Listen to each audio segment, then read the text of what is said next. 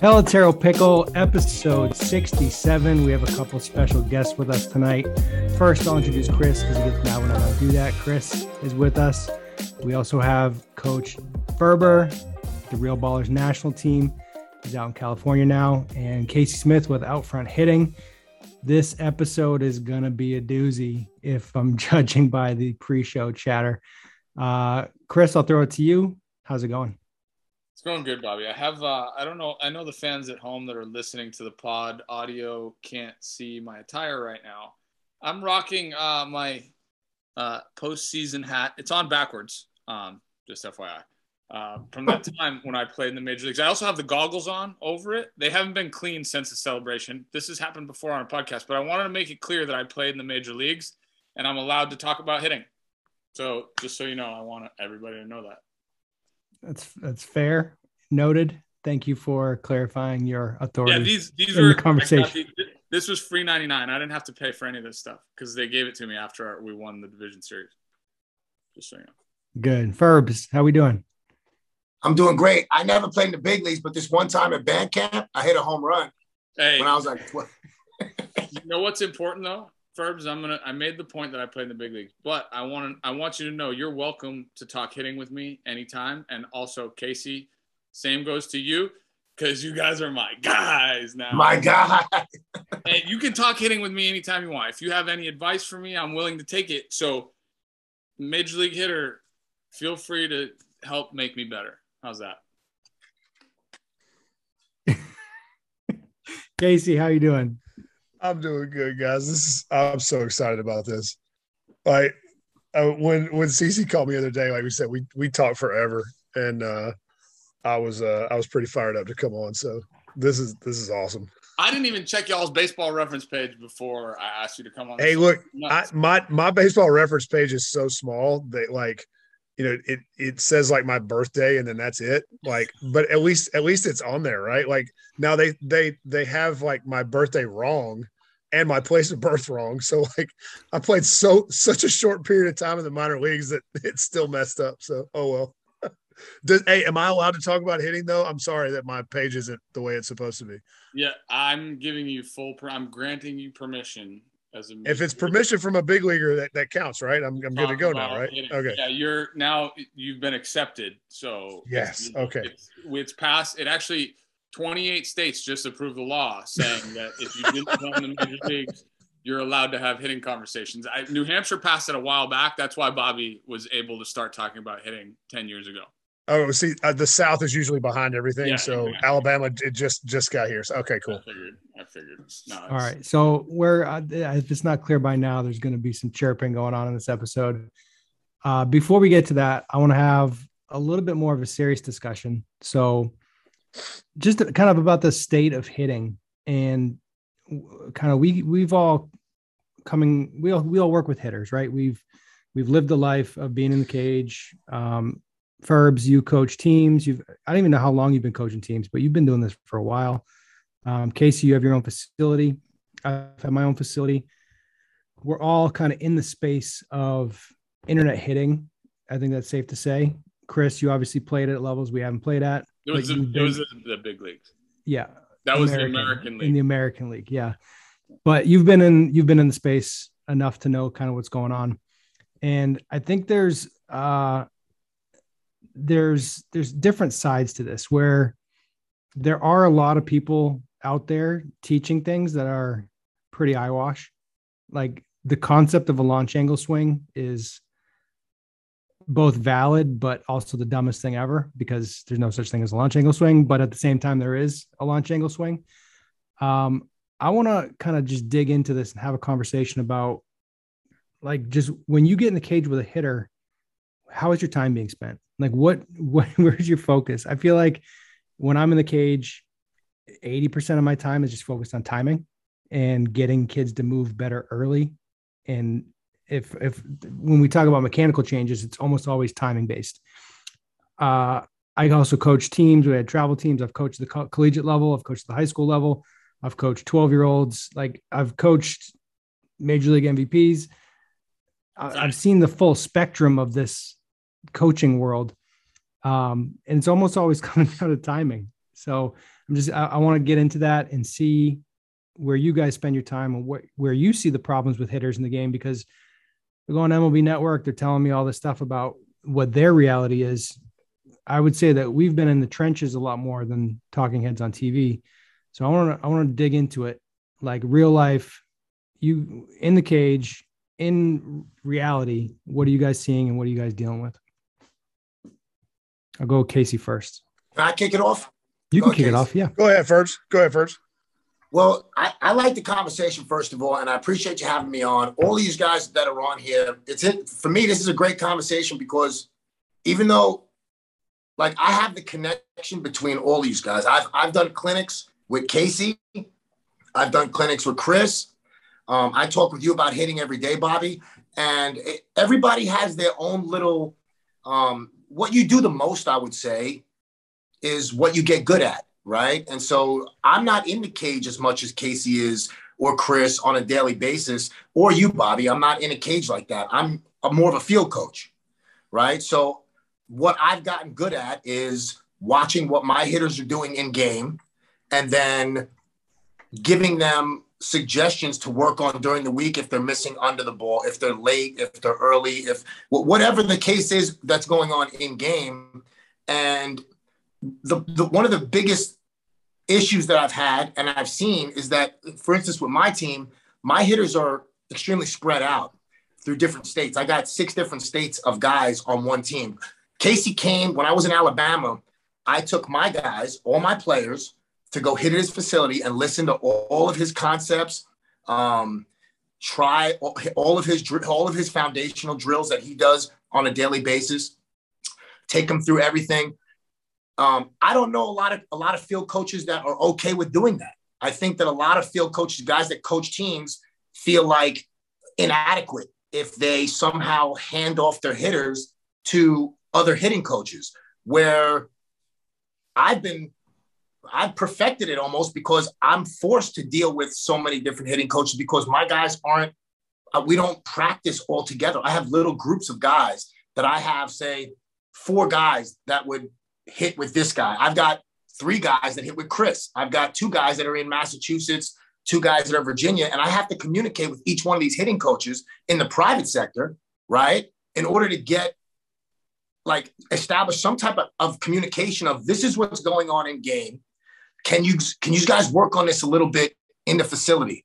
And so if you get good at sharing information back and forth like that, I feel like you can accomplish a lot.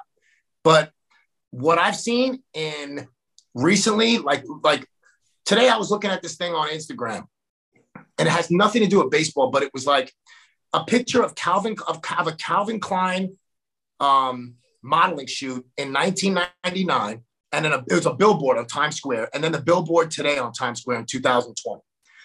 The one in 1999 was a skinny white girl that apparently every single, as time goes by, I guess people thought that, looking at that would make young girls feel insecure and start having anorexia and not mentally healthy. And then fast forward 20 years, and instead of, there was a skinny white girl over here and then a completely obese Black woman modeling on the other picture. It's like completely polarized opposites. It's gotten to a point where it's like, there's no balance. It's either one way is completely crazy on this side or one way is completely crazy on this side. And why not just have a Latin woman or an Indian woman or an Asian woman that has an average build that people aren't going to go crazy with that's right in the middle? Why not have that? It's the same thing in hitting. To me right now, it's like, it's either I'm super old school, I reject all of your data, I reject all of your new swing ideas and concepts, or I don't have any feel at all. And all I do is throw a K-vest on somebody, a blast motion sensor, give you a bunch of readouts, and that's what I do. So that's kind of what I've been seeing lately. But I'll pass the mic to Casey. He can tell me if it's any different for him. Yeah. So, that it's funny first because, when we came down and did that clinic, it was awesome. And I'll tell you that the coolest thing about it, guys, is, and CC, when we had this conversation the other day on the phone, when you talk to guys that are doing it on a daily basis, they're actually in the cages or they're on the field with hitters. What I find is we all wound up being in a pretty similar place. We just communicate it differently, which I feel like is, at the end of the day, that's the best possible thing for players. Is everybody's trying to get to the same place. And I told you this analogy. So this is my analogy, Furbs.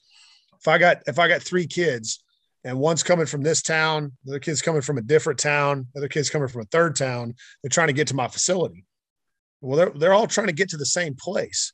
And if I give them all 3 the exact same directions, only one of them is going to get there. The other 2 are going to get lost as hell. Right. Maybe get there. Maybe. Yeah. Maybe. Wrong direction. Right. So it's like, you hope that they could take the directions I gave them and get there. One's going to have the closest to what they need. But if I tell them all the same way, well, 2 of them are going to fail miserably and one of them hopefully gets there. So if we only have one way of communicating, then you're only hurting the players. And so being able to talk to other coaches, because Furbs, you had a drill that you start your guys with off every day, where it's, just focusing on the upper body. Well, I do the same drill. I just called it something completely different, same thought process. And that was what was so cool, is like having your guys in and talking about it. Is we're all trying to get to the same place at the end of the day, which is everybody can be like, yeah, hey, dude, dude's got a great swing. Well, what does he think about? How does he think about it? How does he get there? That's what's different.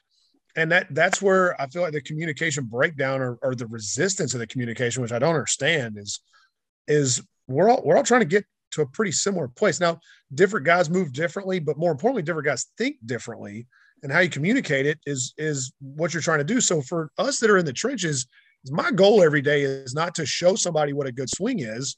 It's to help them understand how they need to get there. And it's very, very different for every hitter. And CC, I told you this, like, you got a guy, I'm telling one kid swing straight up, one kid swing straight down. Like, I've got drills that if I did with this hitter, it would make them terrible. But the next kid that comes in the cage, it helps them tremendously.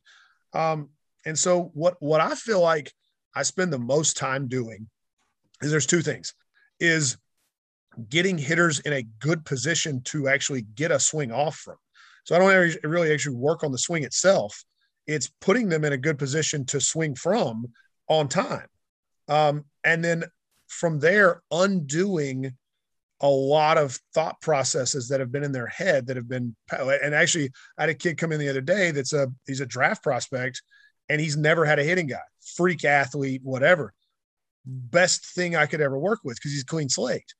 The toughest thing is undoing a lot of things that have been pounded into kids' heads for a long period of time that were not what they needed.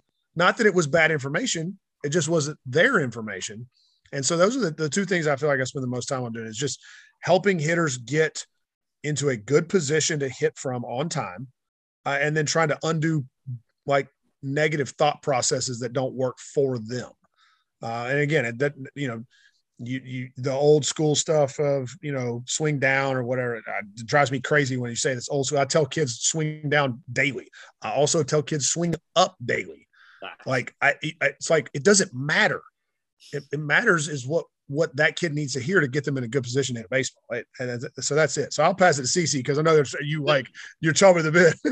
His hands start moving. That's what the beauty the Italian's of the talking. conversation is there's so much constructive dialogue and so much understanding of what good is, right? We can all look at the swing, and I think by and large, the entire industry could probably look at a swing and say, that's what I would want it to look like. There's some outsiders that we would go, oh, like, you're seeing something different. But at the end of the day, like, there's nobody that's going to say Barry Bonds' swing was bad. Like, right? And I bring up Barry, and I think of I'm listening to this interview, and people can think whatever they want about the guy. And I've been like I'm on this. I'm trying to understand Barry Bonds. I'm trying to understand the psyche of Barry Bonds recently. And I watched this interview, and I referenced it last week when we did the show. But Barry said I tried to take a little from that guy, a little from that guy, a little from that guy. Like, and we're talking his mentors were Willie, his dad, Willie McCovey, Pete Rose. People that came before him. I tried to take the good stuff, and he talked about taking information from everyone and applying it and then throwing out the stuff that didn't work. And what we collectively in this group, I think, have tried to do is we're trying to figure out what the messaging needs to be to get a player to understand how to be good. Cause it's an education, right? Like it's an education. Ultimately, it's not, hey, move like this. It's an education on, hey, here's some tips to maybe help you get to the place where you can move like the best players in the world, or you can move closer to what the best players in the world move. Sorry. But the point to me ultimately is there's no blueprint. Like we don't have a blueprint to say, hey, do this, right? If you just do this, you're going to be good, right? Like, hey, do this drill, you're going to be good. If it was that easy, like everybody could be a hitting guy, but it's just not. That's just not what it is, because hitting is this intertangled web of crap that is emotional and philosophical and psychological, and ultimately it's rooted in failure. So to your point, Casey, about breaking things, and to your point, Ferb, about like, you know, there's been bad information given to hitters because it stripped their athleticism. And Ferb's, like you were saying, like the world is, you have this polarized world where it's one way or the other way. And it's like, can't we just do what's best for the player? And Chris, can I I just wanted to add one thing to what you're saying, dude, because one of the things that I always look at when I go, who's a quality hitting coach? Who would I want my guy? The guys that play for me on the field, who do I want them absorbing information from, being around, watching what they're doing, listening? One of the biggest keys for me is if the hitting guy, if his philosophy doesn't have a plan B, it's a problem for my guys. Because like I sent the guy, I'll give you an example, a real life example, Tone Morales, okay? Tone Morales is a kid, he's committed to Wake Forest, phenomenal athlete, plays multi-sport athlete, football player, basketball player, just a freak athlete, you know, balls to the wall, plays with his hair on fire, like dynamic, twitchy, fast mover, lefty swing, real pretty. And like the kid is very, very talented. When I brought him to Chris obviously is going to, any hitting coach is going to introduce some new ideas and new concepts to you. Right? That's what their job is. You're not going to go to a hitting coach and just throw BP. I mean, obviously you're going to say some things and say, these are my recommendations. Let's see what works. There was a point in time where Tone was trying to execute what Chris was telling him in the cage in games. And his focus became, I want to do this move that Colabello has showed me what worked for him. And he was struggling because he was trying to execute the move. So I go back and talk to Chris and give him the feedback of what's going on in game. And Chris is like, oh yeah, like that's simple. He just probably has to swing a little less hard. You know what I mean? And like, let's work on that a little bit. We talk about it a little bit, talk about what's going on in game. And all of a sudden the kid starts raking, absolutely exploding and raking but he was the one that figured it out. I like the fact that Chris never actually said, you need to do this. Right. And this is the way to be successful. But a lot of the guys that I see on the internet, for whatever reason, it's like, if your guy's struggling, if this hitter is struggling that you're working with, and you say, and the guy, and you say to the guy, well, I'm trying what you told me to do. It's not working in the game. And I got to get some knocks because I'm not going to stay in the lineup. Right. And the hitting coach says, there is no other way. This is it. Keep going until the wheels fall off. But the kid says, but even if I do what you say, I'm not going to be in the lineup. If there's no plan B, that's a problem. So I think it's very key to have a guy that's willing to say, hey man, this is what I believe, but it's not working for you. So let's figure it out together. Yeah. That's like, CC, when we talked the other day, it was, there's a couple of things. It's coaches that teach in absolutes, meaning it's this way or no way. And then coaches that only teach what they did. It's, you know, like, this is how I hit, so you have to hit like me. Well, I'm 6'3" and right-handed. Well, if I'm trying to teach a 5'6" lefty that's more of a speed guy, like if I'm saying you got to move like me, you got to think like you got, and that's more important. You got to think like me. Your approach has to be like me.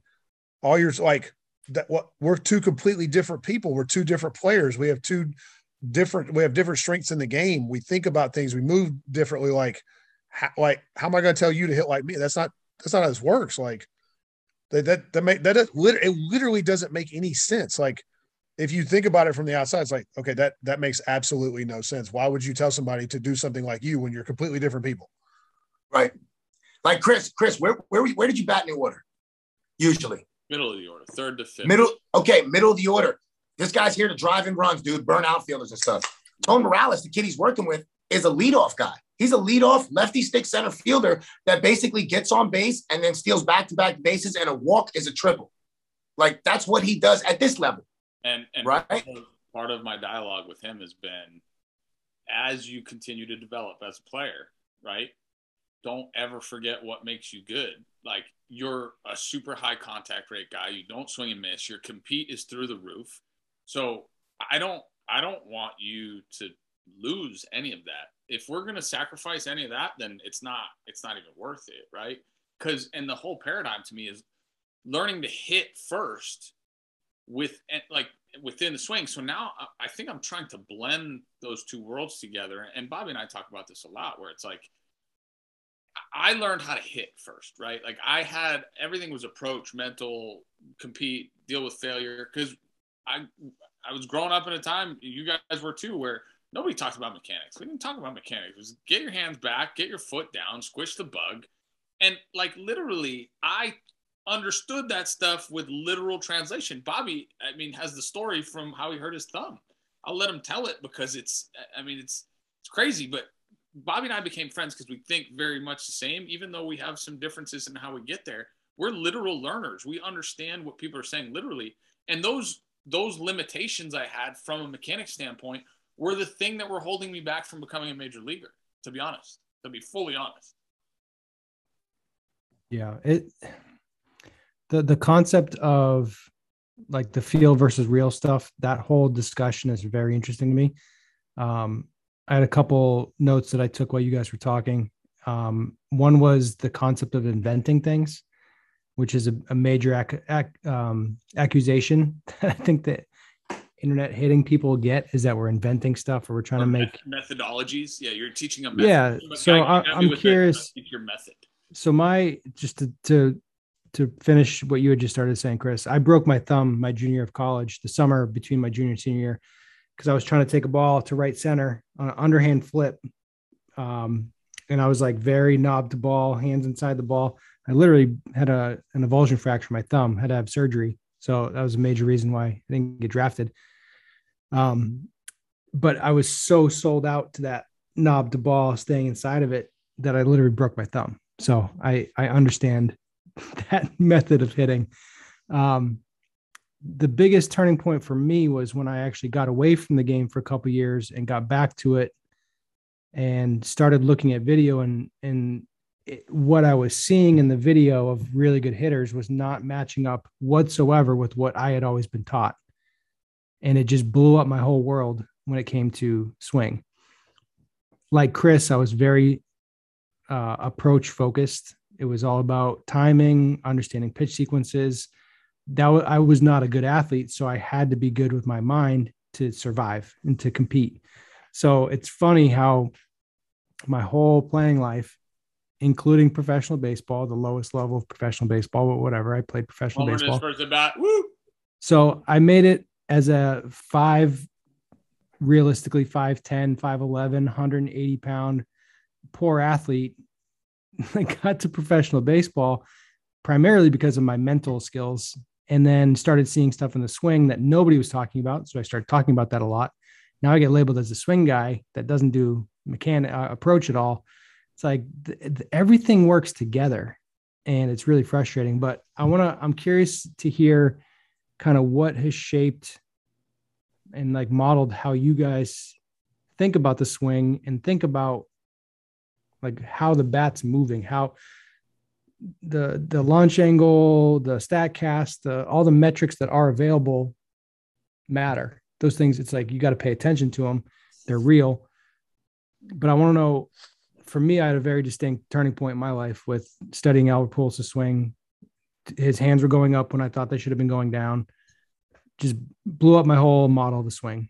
Did you guys have any moments like that, or realizations, or was it studying video? Was it being in the cage? Like what were your triggers for how you teach and what you do with hitters? for me, should I kick it off, Bobby? Yeah, go ahead. Well, for me personally, I've been blessed to work with a wide age range of hitters, from little league guys. I always like to keep a couple of little leaguers around because they're extremely fun to work with. They are an open book. The way that they view hitting and the way that their perception of what their imagination is as far as what they can become is way different than a guy that's in pro ball, that if he hits 180 one time, he's fired. You know what I mean? And so working with, like, learning that how much information you have on a little league hitter and a player and what you have in with a pro guy that I would work with. It's a completely, those two different training sessions couldn't be more different. With a 12-year-old kid that is facing subpar pitchers that are just trying to throw strikes, I am trying to uncork it. I'm trying to create the sequence that unlocks the power. I'm trying to turn fast. I'm trying to swing hard. I'm trying to do it, even that, like some of that Chaz Pippin type of stuff that people will go, man, that's crazy. No, in a young hitter, I am trying to have him hit bombs so that he falls in love with baseball and people clap for him and he can imagine himself being Mike Trout, right? I'm not going to, because if you think about what the best hitters in Little League do, is they generally pick up, they don't take fastballs for strikes, usually ever, the best hitters, and they're pull side hitters. They don't fillet balls in the right field. The best hitters in Little League generally can pick up balls out of the throwing box really well, and they go pull side and go yah all the time, right? As the pitching gets better, like with the pro guys, like say Josh Palacios, if he comes in with a guy with the Blue Jays, if he comes for his off season, he's got already a pretty good plan of what's gone on based on his season. And I could talk to the hitting coach, Guillermo Martinez or Hunter Mentz, the guys that work with him over there, and say, hey, what are you guys going to work on this offseason? And they'll pretty much give me some stuff, say, well, what do you think first? What are you going to do with him? I said, well, we're going to do this, and this. He says, well, or what do you think? How do you think he did? Well, he did well. He hit 275, hit like 8 jacks. He swiped 20 bags or whatever. It seemed like he had a pretty good season. He was an all-star, whatever, in double AAA, whatever he was at. And they'll be like, yeah, but a lot of his homers were on breaking balls, and a lot of his hits were on hard hit. They were hard hit, but they were infield hits. So I wouldn't know that information, right? I wouldn't know what that is, but I feel like you have so much more information, like from a scouting perspective and data on the older guys that have books on them and stuff like that. We can say, hey, this guy was really late on mediocre fastballs, and we gotta fix that. So it has to be a case-by-case basis, especially if I'm going by age and talent and ability level. But I'll pass it on. It's really good. Casey, what do you got? I'll go ahead. So I had a couple of turning points. As a player, and I don't know if y'all know this, I actually went to a little tiny D2 school in the middle of nowhere in South Carolina, and I went there as a pitcher. Hit okay in high school, but it was very, see the ball as deep as possible, stay inside the ball, hit the ball the other way, like, ground balls, whatever. And I hit okay in high school, but I get to college, and my college coach, he knew I hit okay in high school, and he would let guys, even the pitchers, come in and hit BP. And the very first day I was there, he literally looks at me. He was like, "What the hell are you doing?" And I was like, "What do you mean?" And he was like, "What? Like, you're hitting backside ground balls. You're 6'3", 245. Like, what are you doing?" And he was like, "Look, I need you to do this. Get the barrel out here, stay above the baseball, and stop spinning. Like, just transfer off your backside, get the head out." And it literally that day changed my life. Like, balls started flying out of the yard, and I went. He literally told me, he's like, "Hey, you're not going to pitch, and you're probably going to get drafted out of here as a junior." It was a D2 school with 900 students. Okay, we had never had a player drafted ever. The school's been around for 130 years. I was like, "Nichols, you're crazy." Okay, well, the biggest thing with Nick, like, you notice there's no mechanics. It was literally hit the ball out front, like attack fastball, stay above the baseball. Like, it was simple stuff, and it was all approach. Everything we did in college was approach based. So that's, Tukes, what you were saying about being approach based first. That's how I learned how to hit. I never saw my own swing on video until like 2012. And I'd been out of pro ball for like 4 years, never seen it. Okay.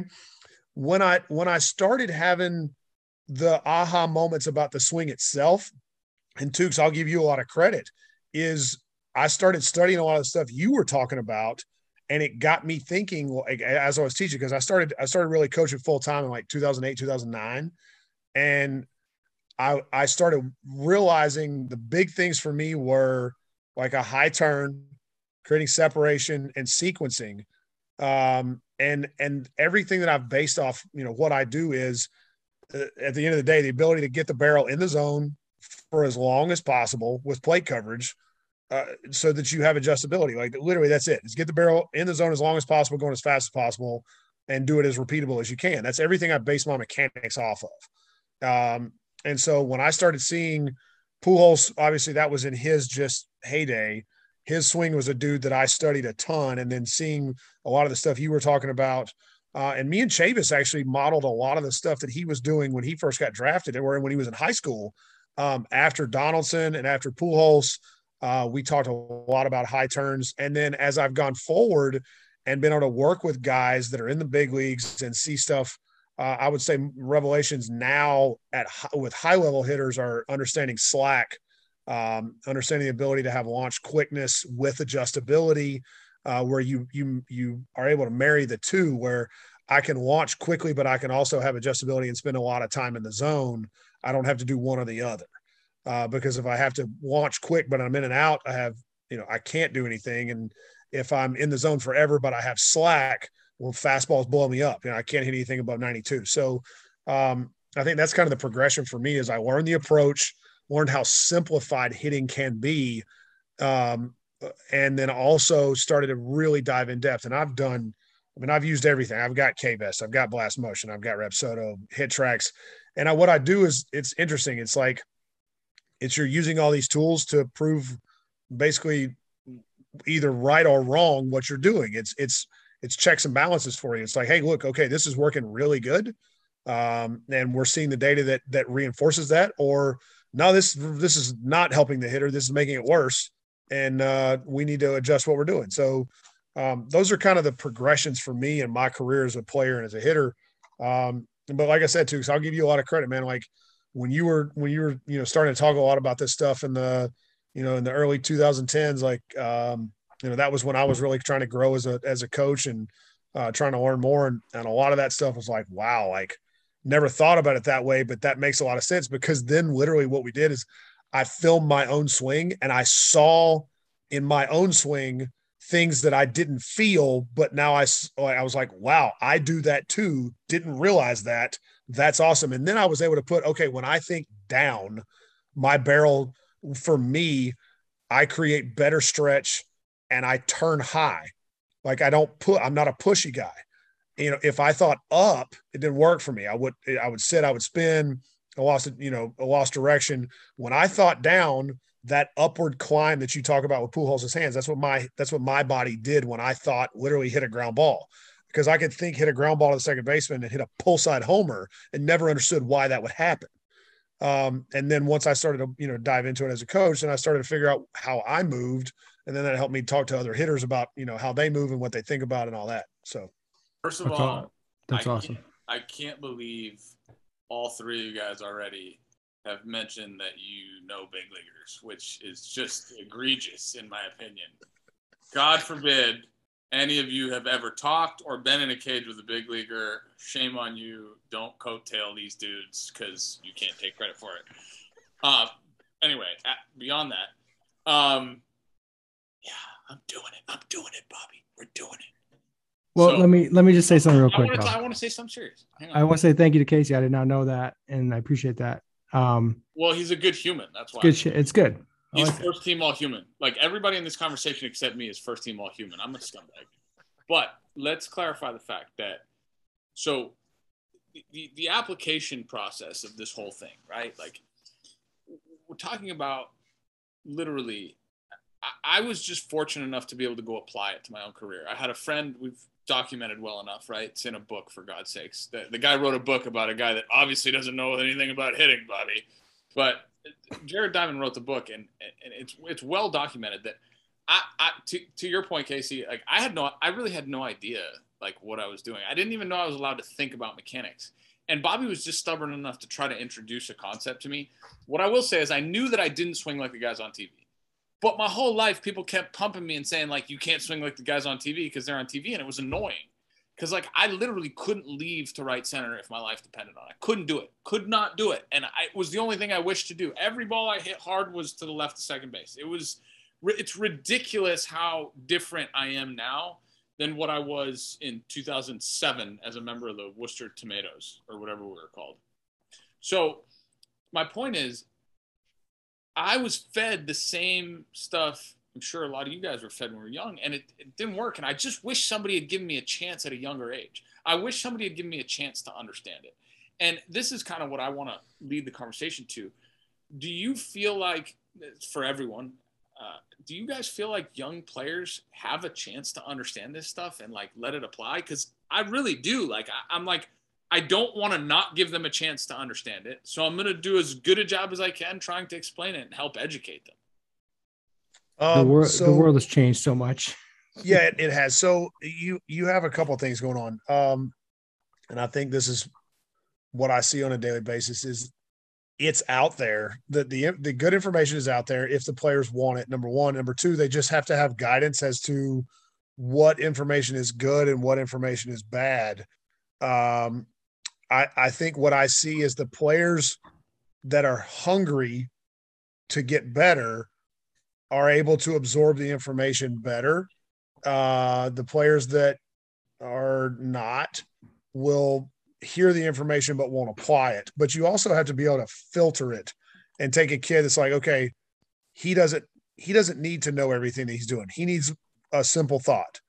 Like, hey, like your thought is right center, or your thought is stay above the ball, or whatever, and then let his body take over.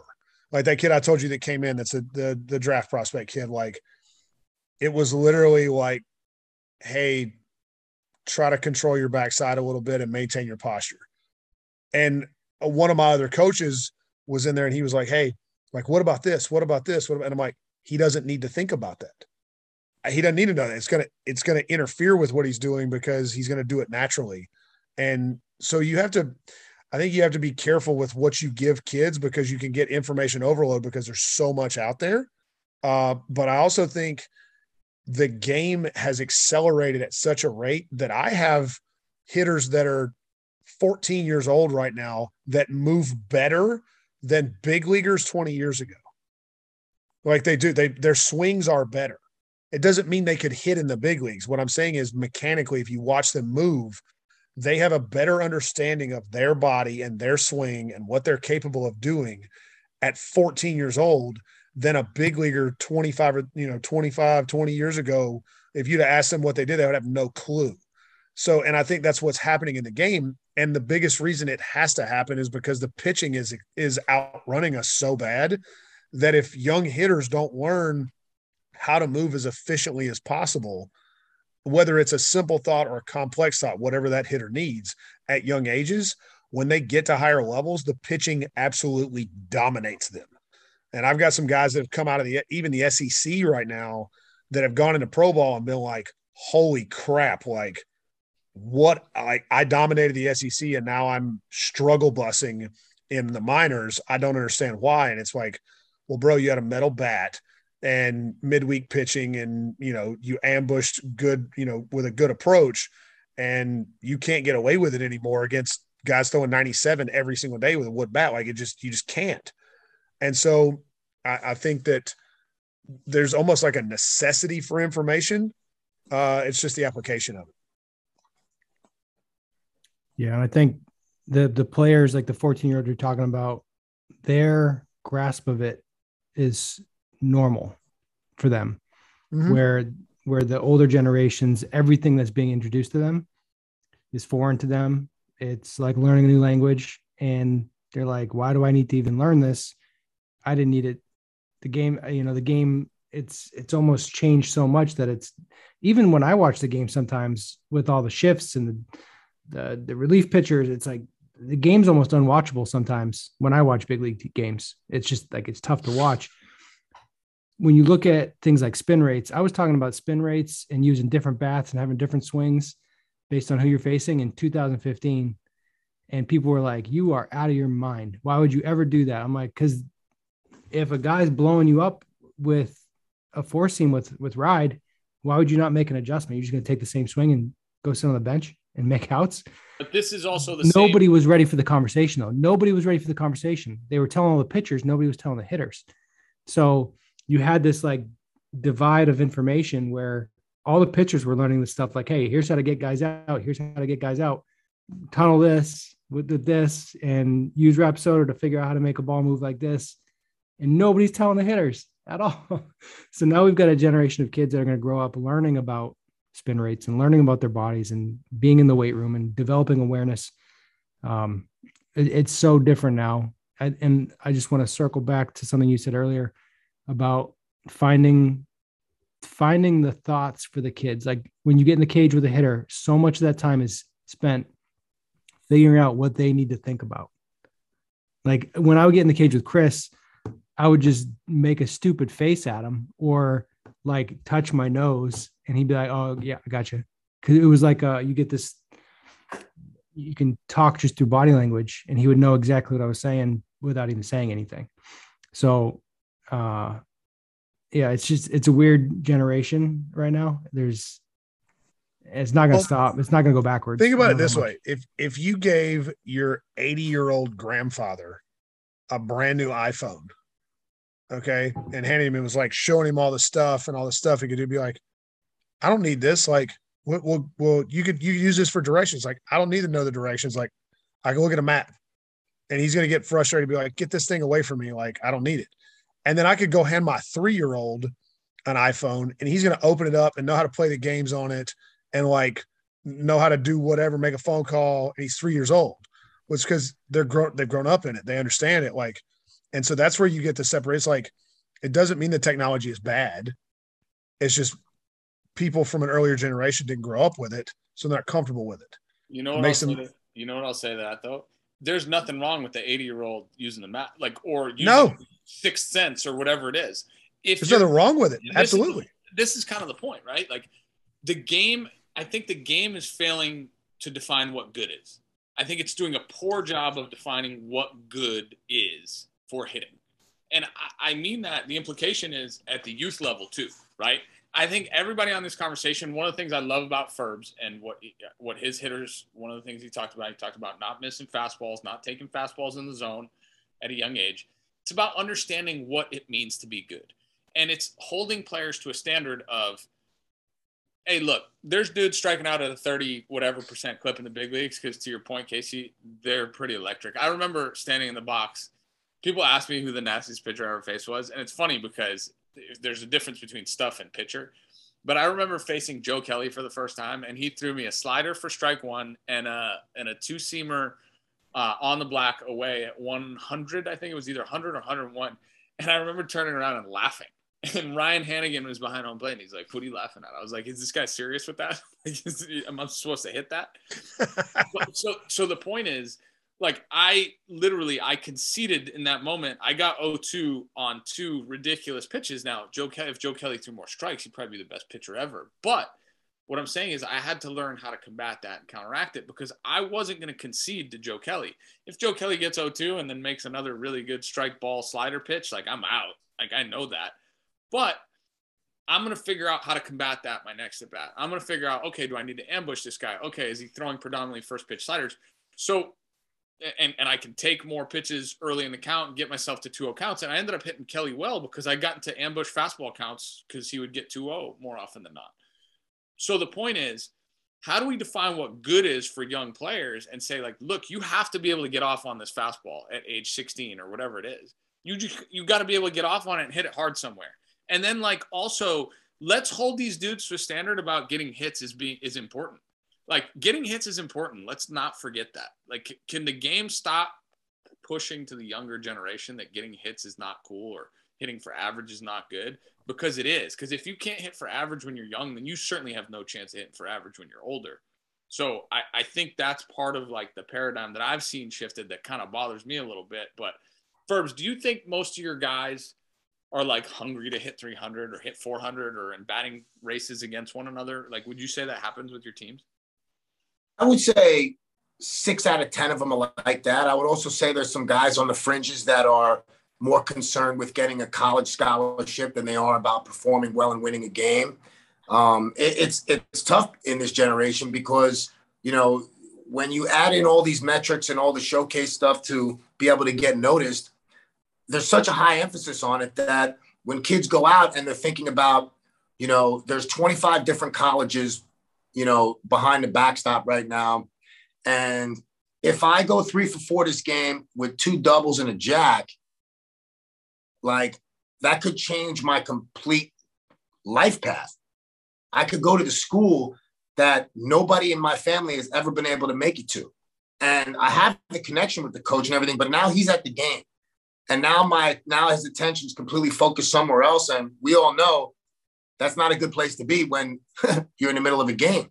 But I mean, some of the things, one of the most interesting things to me about this generation of not only, you know, how we teach hitting, because I think there's a big confusion on playing baseball and teaching baseball. There's like some kind of confusion on that, like guys that play and guys that teach it or whatever. But what coach you have and what team you're playing for. I have guys that play for me during the summer that their high school coach has he values something completely different in his hitters. He's giving them the exact opposite directions that I'm giving them. You know, like some of my guys have a huge issue with swinging and missing.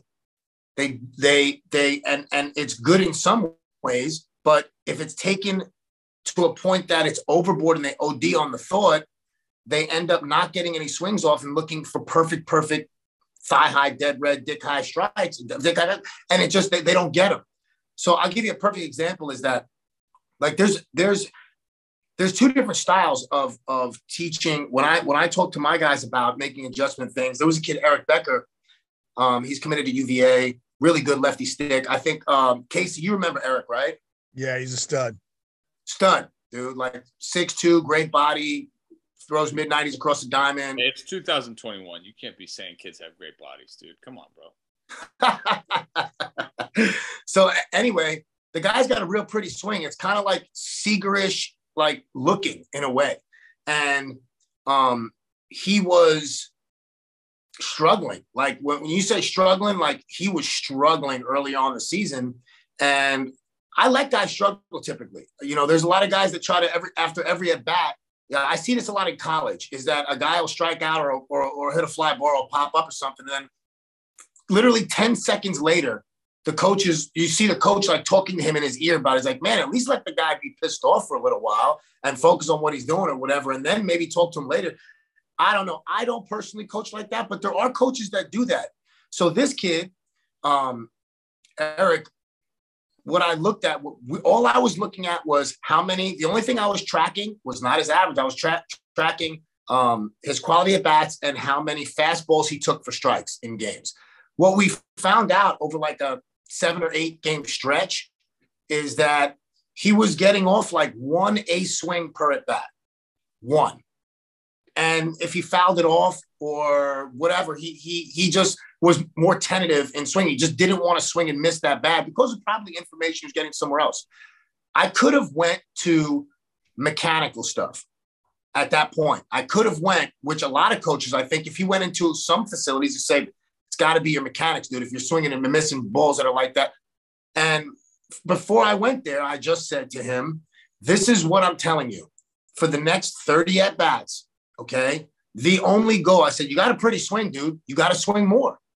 Your only goal is to get 3 healthy swings off on every single AB for the next 30 at-bats. I don't care. You're not leaving the order. You're going to bat third. If you strike out 30 times, then you strike out 30 times. You're not going anywhere. Within about 3 at-bats, like the first one, he got like 2 said, if you're going to swing 3 times, you're probably looking first ball anywhere. Like you're picking a half. And if it's there, you're going to take a half. Right. And he started swinging the bat more, started getting more hard contact, started getting more aggressive, started feeling more intent, started feeling better. He learned himself without anybody really telling him anything mechanically, because he's a good athlete and he's talented. Now, if I don't ever give him the freedom of doing that, if as a field coach or as a coach of a team, and I don't say that, and I say, no, dude, hit the ball on the ground, man, and just leg it out, or whatever, dial it back, do something. I don't know what guys tell guys, you know what I mean? But he ended up crushing homers. He was hitting doubles and triples, and he was feeling great about himself. And there was no talk of mechanics, but there are some times when you do have to talk about mechanics. But I just wanted to make the point of it's really tough these days because kids play for so many different teams. So not only are they getting the different internet stuff and YouTube stuff, but they're getting different coaches that say, no, do this, no, do that. So it's tough. And then you're trying to impress those coaches every day. Let's not forget that most young kids are trying to impress the dude that they're playing for. Like that happens all the time. How many college kids? I just had a bunch of college kids come in for testing last week for some of the Pelotero stuff, and the dialogue I've had with them, like, stop playing for him. Stop. You don't have to, because he wants you to succeed, and he might be saying something to you to try to help you succeed. The message is probably not coming across the way you need it. So, by and large, you're resenting it or trying to live up to it. And then you turn to me because we have a cool relationship, because I'm not worried about the team winning games. I'm just worried about you. So the paradigm between private coach and team coach is completely different. But what you do, Ferbs, really well is you allow these guys to go out and say, hey, it's okay if you mess up. I know you're good at baseball. That's why you're on my team. And I know you're a great kid. Like, give them room to fail so that they can learn better from it, right? Instead of, holding them to standards that are just literally absurd. Right? Like, just, you 0 for 4, you're out the lineup. That's like, that'll shatter a guy. It'll shatter him. I watch it happen. It happened to me. I've felt it happen. I've seen it happen in professional baseball. It's like that's the standard we're holding people to. Then you're leading to a lot of bad psyche. You want to do it now? You guys want to go in on it now? I mean, we could. We're going to talk about it, and we're all going to be way more polite than we probably need to be. Or not. Yeah. I don't know. Well, that's the thing is like, yeah. I'd usually try to hold my tongue, but we'll see what happens. Let's intro the topic, right? For anybody that was alive this weekend and in the Twitter sphere. Side note, I own the domain name hittingtwitter.com. Should I activate that? Yeah. Activate that. So, Twitter would probably sue me if I tried to do that. Yeah, but anybody that's in the social media sphere, right? So obviously, and I contemplated coming up with this timeline, right? I was going to come up with this timeline, like when Jeff Fry decided to be relevant in the hitting world. And it started probably, 18 months ago, the first time he went after Schenk, right? He went after Rich, basically, and started talking smack about, internet hitting guys. But really, he was referencing Rich the whole time.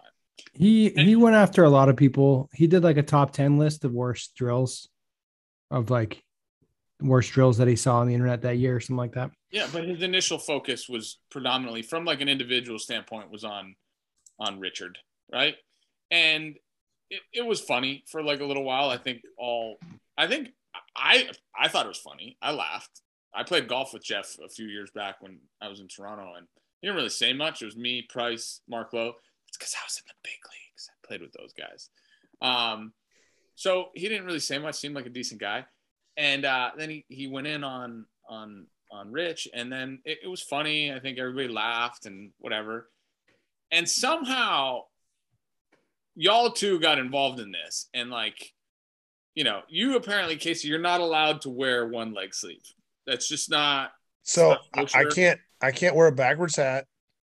I apparently am not allowed to have any type of medical procedure done that would force me to wear compression sleeves to keep me from bleeding out of my leg. Yeah. And still continuing to grind it out in 100-degree heat in my cages. But that's a bad influence on young hitters. I got the backwards hat thing clearly. The backwards hat. It's weird when I got a bald ass head and I got tired of getting hit in the face by baseballs coming off the top of my cage, you know, I like to wear my hat backwards because I can see the ball coming off the top of the cage. So I'm sorry with all of the young hitters' lives that I've ruined because of my terrible choice of attire. Yeah. I know that there's probably kids that could have been in the big leagues, but at some point they turned their hat around backwards and they got cut because of it. You know, it's real shame. And I'm glad that I got called out on that because I'm going to change going forward. I'm surprised he hasn't gone in on DJ Ferbs yet. I don't know what I was talking to Bobby about. I mean, that the weird thing to me is that I have relationships with all you guys. I respect every one of you guys in this chat. I've learned so much from hitting from all three of you, like different things that I've never thought about. I was just having a conversation with Bobby today earlier because I posted a video of Vladdy taking BP, and I was like, the first thing I saw when I was like, yo, Chris, if Chris looked at this, he'd see something totally different. Because Bobby hit me up and he said, hey, Ferbs, he said, he goes, is it cool if I use that video of Vladdy that you posted? And I was looking at his game swing, and I wanted to show what the timing of his BP and how it's relevant to his game swing and what the differences were. I think it would help a lot of young hitters out to look at what the differences in his timing with BP and the game. And I was like, Bobby, I said, you're a sick individual. You know that you took a video that everybody else in the world was just going, man, it's Vladdy Jr. fucking hitting lasers. You know what I mean? They're just looking at Vladdy Jr. and his braids all dyed. And, you know what I'm saying? It's like, it's Vladdy, MVP season and this and that, right? And me, when I looked at it, I was just looking through old stuff that I had. The first thing I saw was this dude is super early on his gather because I was working with some hitters that were looking at like they were like all day the day before that same day that were super late on a hack machine that was like simulating like 82 miles an hour, and everybody was just like super late. And I'm like, and then I looked at Vladdy's and I was like, well, there you go. You know what I mean? And it's Bobby took it a step further and was just like, I'm gonna loop this onto his game swing to see the difference. But it's continually learning, but it's sharing information, right? That the key to the whole thing is there's really two different types of people in this world, right? The people that are shiesty with information, the people that are very protective with information. They feel like because they have all they can't learn anymore, right? They're not open to learning. So whatever knowledge they have to hold on to it tight. I have this drill, right? I'm not going to share it with anybody because if I do, then they might take credit for my drill design, those type of people. And then there's other people that go, no, man, I'm going to continue to just feed out as much as possible because there's always something new I can learn. I can always come up with something new for an individual hitter, right? So the guys that are those guys that are eager to share information, like the four guys that are on here that share information continually. Then there's the guys those guys are generally very easy with creating rapport, right, with other people. They generally are good at networking, right? These are all common factors with the same people that are into sharing information. The other dudes that are shiesty with information generally have a hard time building relationships with people. They don't trust hardly anybody. They have big issues with trust. These are just like personality traits. And this is what I've noticed on the internet when I was wondering, when I said I could see like, you know, the personality that Rich has. I know Rich too, right? Would I hold his hand and walk down the beach with him? No, I probably wouldn't spend 1 minute of my time with the guy. But if there's a piece of information in whatever his stuff is, if I'm open to learn, if I'm truly a really good coach and I care, I'm not shutting anything out. And guess what? Even if you're a jerk, I can still learn from you. Even if you're an asshole, I can still learn from you. I'll still take your information and if it's going to make my player better. But if all I'm looking for is differences, then that's what I'm going to find, right? If I'm looking for similarities, I'm looking, well, you know what? Me and Casey, the dude's from Alabama, right? He's got $200,000 worth of arm weapons, AR-15s and crazy stuff in his house. He's a Southern guy with that speaks, right?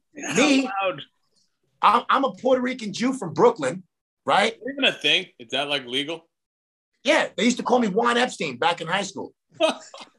Listen, couldn't be two opposite people. But for some reason, because we both think alike and are eager to share information, it just clicks, dude. It just works. You know what I mean? So I don't pay much attention. Also, the last thing, one of the things that I really, about the whole Fry situation, I don't really know the guy. I never met him. Right? I never. All you basically have on social media or the internet is your opinion of what somebody else is without ever meeting them at all. Yeah, which to me, it's ridiculous. And I personally, I put a lot of hitters on social media. I put a lot of hitters swings out there for people to critique, for people to look at, for people to learn from, for people to bash, whatever. Now, if anybody on this conversation right here that's here in this Zoom wants to critique one of my hitters, I'm okay with it because you put out your own information. You work with hitters. You can post a swing of a guy, you can talk about it or whatever it is, and you're okay with doing that. You guys are putting out podcasts, putting out approaches, things that knowledge that you've learned over the years, your experience, personal life experience, whatever it is. If you're not going to post one hitter that you work with, you're not part of my conversation. You can't be, because you're not allowing anybody to do anything else. I can just sit here and just look at flaws all day and be a flaw finder, but I don't think it's a valid conversation with somebody that doesn't, unless you're willing to post your own hitters, and so everybody else can take cracks at them. Then I'm not even gonna get to that part of the conversation. Burbs, the first time I met you, I was like, I can't wait to see what this guy's all about. We went at Boston College, and yeah, you always surprise me because you're like on Instagram, you're almost like a cartoon character where you're doing the crispy stuff and my guy, and you're doing your Millie Rocks and you're doing all your stuff. And then we'd be watching the game and be like, hey, watch the catcher right here. Watch the second baseman back this up. What do you think he's going to do in this situation? Just laying all this baseball stuff in. I'm like, wait a second. I thought he was just an Instagram guy that was having some fun, but you really think about the game and you really care about your kids. And I really respect that about you. And you just continue to surprise me, which I like. Make me laugh a lot too. That was outstanding. I love that. Well, I appreciate that. I appreciate about it. And not to blow your trumpet or anything like that, because this isn't that kind of thing. But what I will say is that it's odd to me when my interaction with you has been nothing but, man, Bobby's been a pure gentleman to me. Anytime I call the guy and ask him anything about anything and his opinion, he always picks up the phone. If he says he's going to be somewhere, he's going to be there. If I say, Bobby, I need to borrow a HitTrax, I mean, it's bad, whatever. I mean, I got to get it to somebody. I don't have one for this event. Can you get Chris to bring one down? And you say yes, you show up. Chris shows up, right? Like I have to be.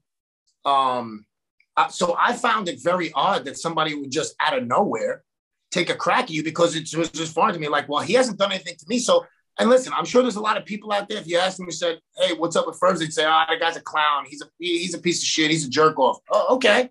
You know what I mean? But they haven't met me. They don't right? know you. And that's, I think, huh? They don't know you. They didn't take the time. They didn't care to take the time, right? They just did.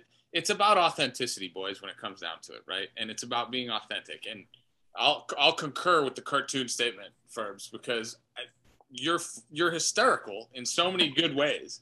And then I get to know you, and it's genuine, man. Casey, I'll say the same thing about you. It's so clear. It's so belligerently obvious that you are authentic in everything you do.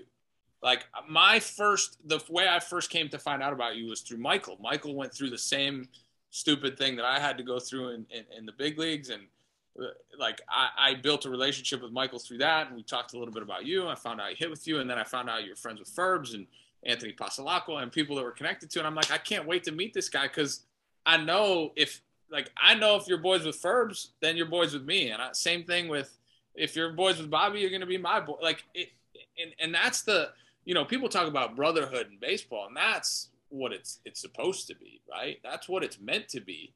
But here we are in this world of like, hey, let's go bash somebody. And look, it might be an agenda to try to gain following. It might be feeling irrelevant in the game. It might be feeling left behind. It might be not liking the direction the game's going, but like to try to like, honestly, like I said, Jeff started by attacking Rich, right? For the most part.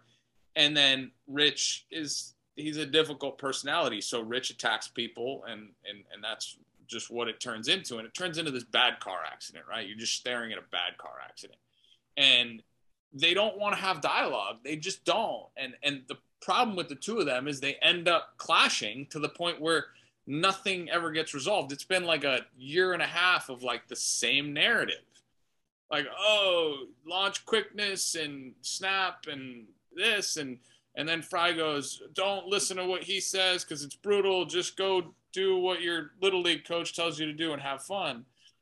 And it's like, and then they go after each other constantly. And then somehow the guys that I respect the most, and, without Bobby, I don't become a big leaguer, right? Like there's no shot of it happening because he just introduced a new way to me. And Casey, I'm sure, like I've talked to Michael at length, and I would love to talk to more of your guys to understand. I told you the analogy I loved. You presented the analogy about the on-ramps, and it was spectacular. It was just a wonderful way of explaining a concept that, how we're going to get the hands to work toward where we want them to work when we're hitting balls that are outside, middle, and inside. And, you got a comment from Josh, like concurring and understanding and agreeing on. That's Josh Donaldson, by the way. I don't know if anybody knew that. He used to be on my team. No, I was on his team, actually. Sorry.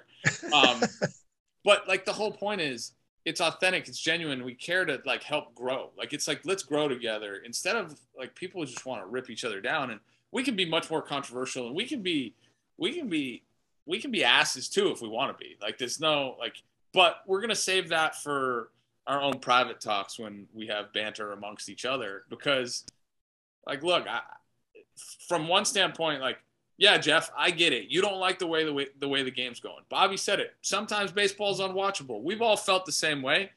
Ferbs, we were talking about dudes hitting third, hitting $160 in the show. It's like, what are we doing? Like, what's the point? Like, what is the game the same game we grew up playing? But ultimately, we're all here together, and we're going to be friends, and we're probably going to be friends for a lifetime because we care about the same things and ultimately care about passing the message along the right way, I think. And I'll tell you what, the stuff that happened this weekend was just continued to reaffirm like the nonsense that they stand for. And that's fine. If that's the way they choose to go about it, we're here to talk. I think we're all here willing to have a conversation, right? Dude, let me ask. Go ahead, Case. Well, I was going to say one thing, Case, before I'll lead you into this, Case. I was just going to talk about something between me and you, is that the guys that I really get down with, I think the most, are the guys that they admit willingly that they don't know everything about a certain thing. It's really that simple. Like, I will look at I'll be working with a hitter for 6 months, and after a while, you almost, stuff starts to blend in, and you're not seeing what you're looking for. You're doing your checkpoints on the hitter, and I don't even know what I'm looking at anymore. Right? There was a kid, stud, 21, 22-year-old kid for the Braves. Remember him, Case? And I told him I switch hit him. We're not gonna say his name, but yeah, no, we're not gonna say his name. He was here last week. Yeah, we're not gonna say his name, but he, I spoke to him and multiple times, and I was looking at video and stuff, and I said, look, dude, I would love to help you, but the guy that you really need that can sit and look through this stuff and slow it down and do it, because that's not my specialty, is Casey. Let me connect you with him. And there's a lot of coaches that it just would end with me trying to help this guy and not helping him just out of pride, right? I just can't bear the fact that Casey Smith knows more about hitting mechanics than I do, right? I can't look in the mirror. Why? It makes no sense, right? But instead, like I would think a normal person would do is say, hey, look, man, I got a guy that I can connect you with and help you. They connect, they start hitting together. The guy starts doing better. Everybody wins. But it's like, again, going back to that thing of, if I want to put my stamp on everything, first of all, I don't even know how guys are have enough time to like go search for all these bad drills on the internet and like edit them. And what are you doing? And I'm too busy working with hitters, dude, trying to make guys better. I don't have time to be looking around at what other people are doing wrong. Now, I might see some crazy shit on the internet and I might DM one of you guys and say, dude, this looks wild. I'm not going to blast it out on and totally flame the guy and violate him, you know, because you know what? It's not my business. I can look at it and go, that's certainly not something I'm going to do with my hitters. But, you know, it's a whole nother thing, like actively searching for that. It's like Joe Torre. If you want to look at the best hitters in the league, let's look at the best managers of the game, the best coaches. You want to talk about the best coach. I never saw Joe Torre get into some type of a battle argument with another coach. He's too busy creating Hall of Famers and winning World Series. He doesn't have time. But anyway, go ahead, Case. Yeah, so you just hit on a couple of things. So number one, you talked about like having the conversation and like, you know, being able to admit when you don't know everything. Like guys, I teach a lot of stuff. None of what I teach is my information. Like I learned it from somewhere else too. Because like I told you, like I learned a ton from watching your stuff. Like and Nate Headley is one of my best friends. He's also, I feel like, one of the best hitting coaches in the country. I played with his brother Chase. Hey, CC, he was in the big leagues. Does that give you? He was in the big leagues. Oh my God! All right, so me and Chase were really cool. We got drafted together in 05 with San Diego, and then me and Nate developed a relationship. The highway exits analogy, that's his analogy. I learned it from him. Like all the shit that I teach, it's stuff I learned from somebody else that I'm lucky enough to have been around that person, whether it be a player or a coach, to absorb that information and then figure out how to communicate it to another player to help them at the right time. It's not my information. People have been hitting baseballs for 150 years. I didn't figure this out. This is not something I did. Like all I do is just communicate it the best way I see possible. Like that's it. All right. And so, you know, you like, I can't figure out why people think that they're recreating something. Like it's not new. It's just a different way to communicate it. And you're building on what other people have done before you. Like that's it. Like, I don't know. And so, no, but Ferbs, you were talking about like the pro guys, like and Tooks, you could talk about this too. With what I do, I don't have the luxury of having bad information, because if I have bad information with my top guys, there's millions of dollars on the line. Like I don't have all the information.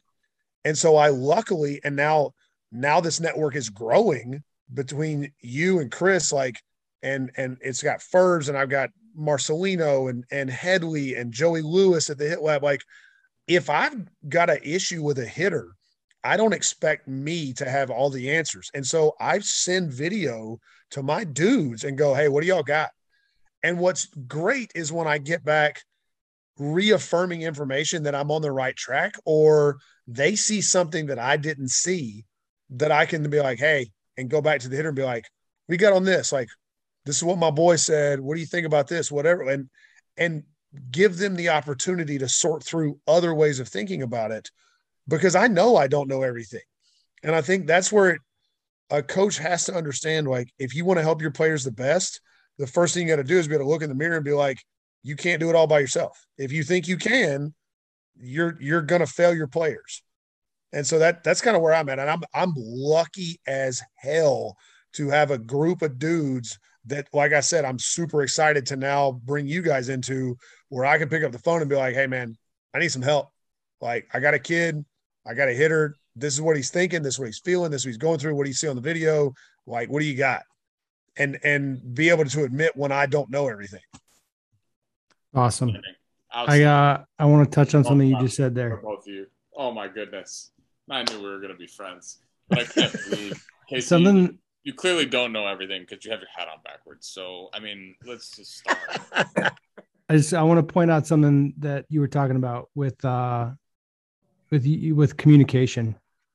And I think we were talking about this before we started recording, or maybe Ferbs mentioned like, oh, you throw a K vest on them, kick out a report, and just hand it to the player. I very frequently like ask myself, like, how are people using technology? I don't understand how they're using it, because technology video to me is simply a communication tool. If I get a launch angle number, it's a communication tool. If I'm looking at a video analysis, if I'm breaking down a swing, I'm trying to connect what I'm seeing to what that player's thinking and what they're feeling so we can make adjustments.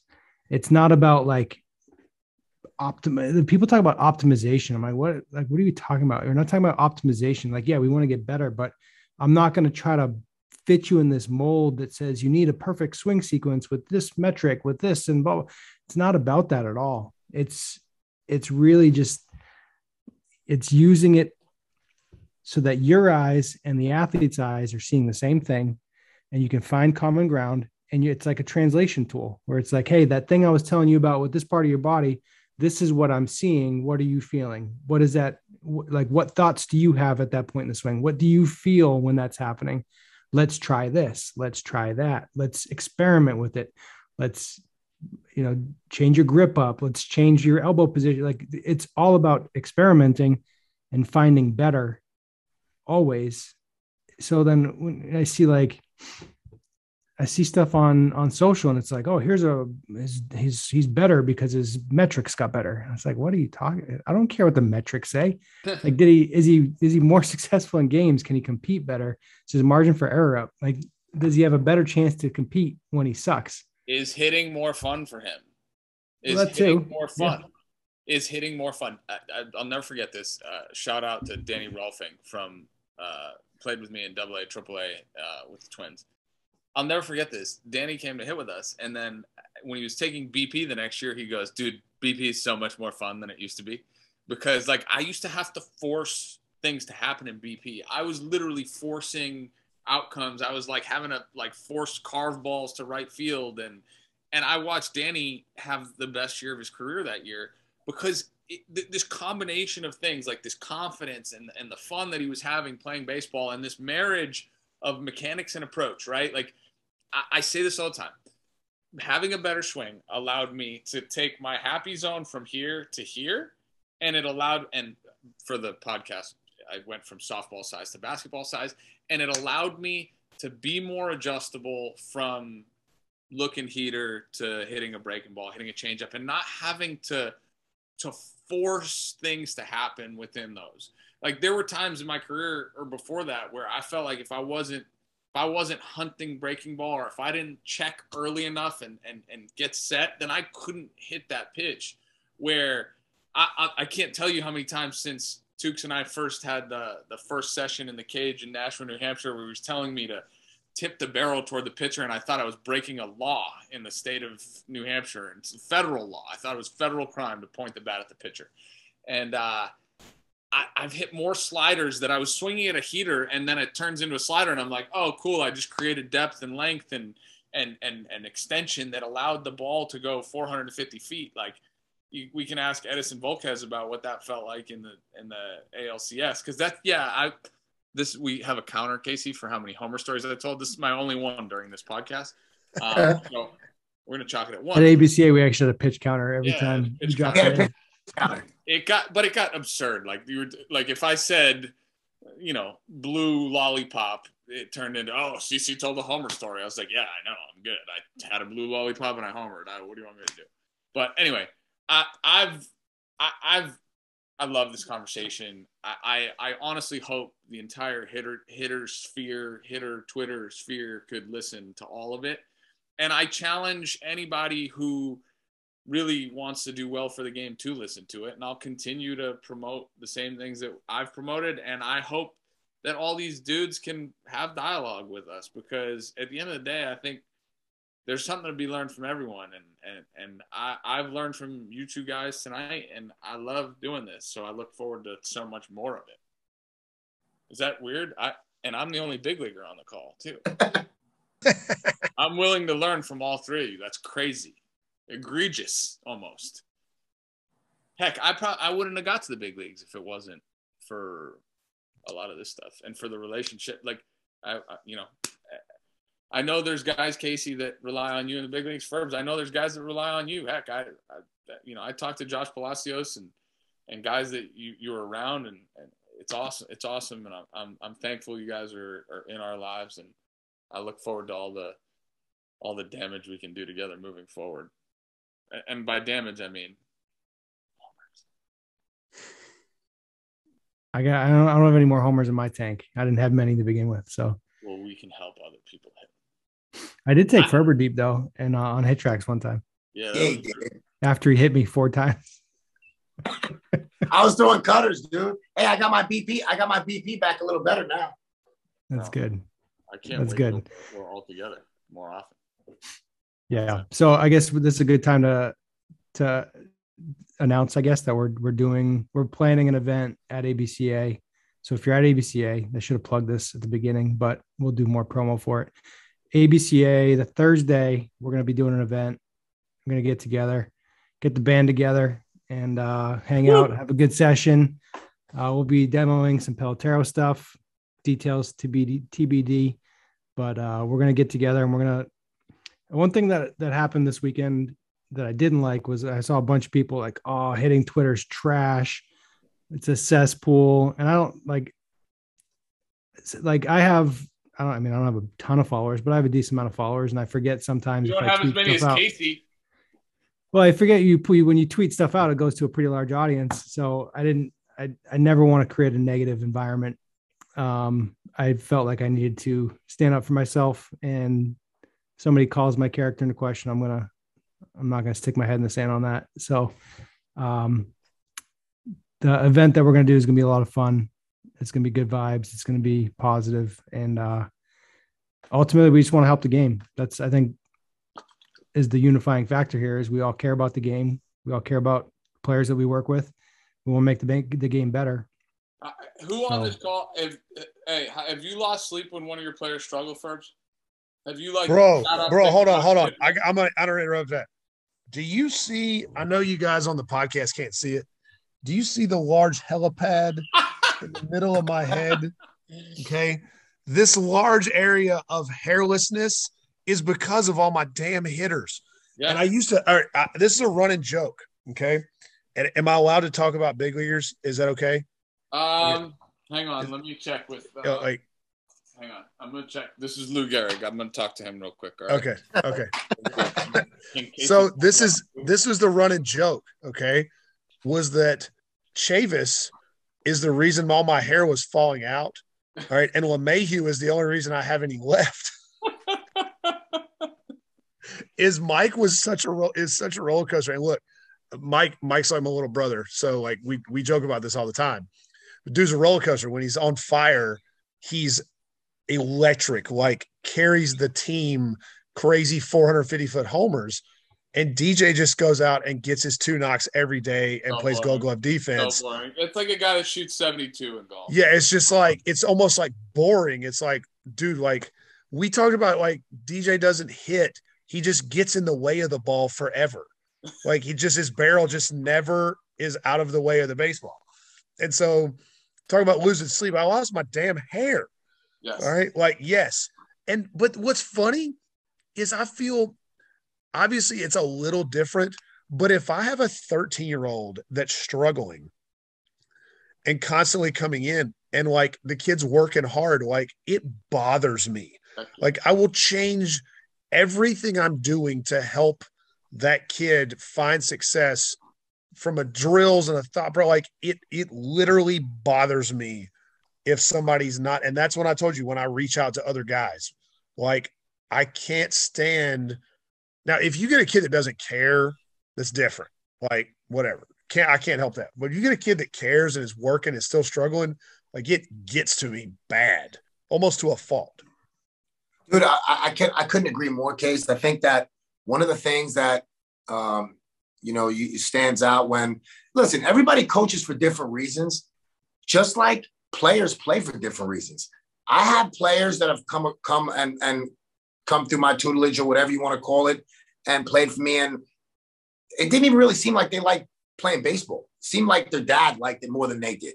They were playing because their pops was a fanatic, grew up playing it. Maybe they like soccer more. They're better basketball players. Who knows? But you could tell they weren't really locked in.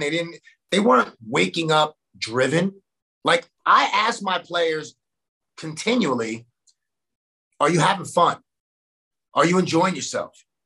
Are you waking up? Are you like, what are you inspired? Like, or do you wake up passionate about getting after it every single day? Can you not think about anything other than hitting homers? Can you, when you pass by your mirror in your house, are you doing dry swings, just like checking out your swing?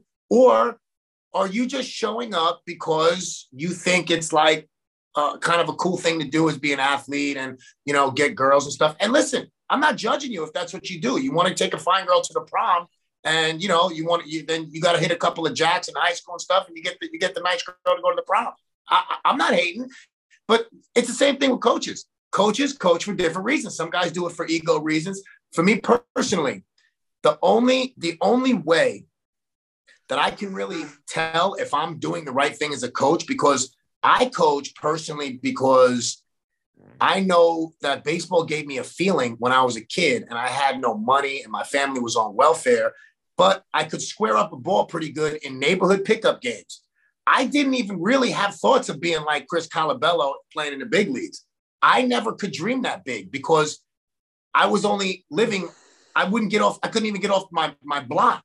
So my feeling of feeling good was the older guys in the neighborhood that were 3 years older than me, my brother's age, I would get picked up pretty well in the game. I wouldn't get picked last. And that was good enough for me. I had some confidence because I didn't have really nice clothes and I have other things. So when I try to instill in the players that I coach is there's nowhere else that's more fun to be when you smell the grass and you step in between the lines and it's pregame and you hear the cleats and all this other stuff going on and dudes getting ready and chirping each other and all that.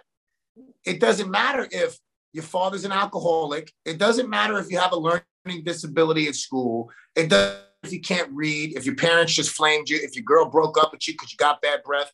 All that stuff doesn't matter, right? What matters is, can you beat me today on this field? Are you good enough to roll with me out here? Because once I'm out there, everything else can disappear. So the only gauge that I have as a coach is if I'm doing a good job, is if like players that have played for me in the past call me randomly and say, hey, what's up, coach? How you doing, Fergs? Everything good? Or send me a funny little meme, a little text, or just random, like just some funny thing like, hey, Ferg, check this out. And I laugh and they laugh. And that tells me that I made some type of impact other than just working with a bunch of studs and winning a bunch of games and guys getting drafted and guys going to college scholarships and all that. All that stuff is great, but it's not as good of a feeling as somebody calling me on my birthday or on a holiday and saying, hey, Ferg, I miss you, man. Love you. Hope everything's going good. That's how I kind of do it. So the guys that are out there that aren't thinking about coaching in those aspects, I can't really relate to. It's not that I'm not against them. I'm not saying they're bad people, just that the people that I relate to most are the ones that connect with the players and do, like Chris, like what you were saying, is that when they're struggling, I'm struggling. When they're stressed out about scholarships, when their kids broken down crying, I've had a lot of them. You know, kids in high school, 15, 16, 17, they're the guys that they're stud athletes. Everybody worships them, but in dark corners and dark places, right? Yes. When there's nobody else to talk to and nobody else around, and they're feeling insecure or whatever because they're not getting to the college level where they wanted to play in the ACC or they wanted to play in the SEC, and they're not getting those looks for whatever reason, you know, and they're viewing themselves as a failure and they're broke down crying. I mean, are these other guys that are out there on Twitter, are they having these conversations with players? Exactly. Yeah. I can't tell you. My circle of players has I'm trying to keep it smaller because I'm not in the cage as much, like one-on-one. Casey, I think out of all of us, you're probably spending the most time. I actually just started a little hitting group tonight through with Pelotero. It's a group of guys. A couple of them are athletes that we've known. A couple are athletes that we've known for a few years now who, grew up at AB Athletic Development up in Nashua and through Tukes Hitting. And one of them came in tonight and I said, hey, how you doing? Because he got hurt at the end of his high school season. And I stopped basically hearing from him. I said, hey, when you going to wait till November to hit me up when you're ready to hit? And I was like, he's like, yeah, why else? I was like, well, you could let me know how band's going. Like, I know you play an instrument. Like, you let me know how school's going. He's like, and he turned to his dad and he's like, he wants to know how band's going. And I was like, yeah, because you're part of my life now, man. You're like, I care about helping you be a better human first. At the end of the day, that's what it comes down to. Like, and I want all your hopes and dreams to come true in baseball. I know it can happen for everyone. I know it can, because I was a kid that grew up between two countries to a middle-class family, son of an Italian mom and an American dad whose only dream was to watch his son play in the major leagues. And I was lucky enough to accomplish that dream because I just didn't like taking no for an answer. And I was fortunate enough to have people in my life that took time, Rich Gedman, number one, Bobby Tewksbury, number two, to take time out of their lives to introduce something to me that they'll both say, Chris, I didn't make this up. I didn't make it up. I didn't invent it. I watched what the most successful people did and I passed it along. So we just become messengers. And ultimately, I can't tell you how many conversations, my circle of college guys is probably like 10. And I spent an hour on the phone with one of them today because we were having a discussion about, just how he needs to attack his drill work and his mindset going into drill work and being accepting of information. And then at the same time, like evaluating that info for what it is. And one of the things that I brought up with him was like, you're going to have this predisposed notion to drift to the people that you like, right? Generally speaking, like if you don't like your hitting coach or your team, that doesn't mean he's not good.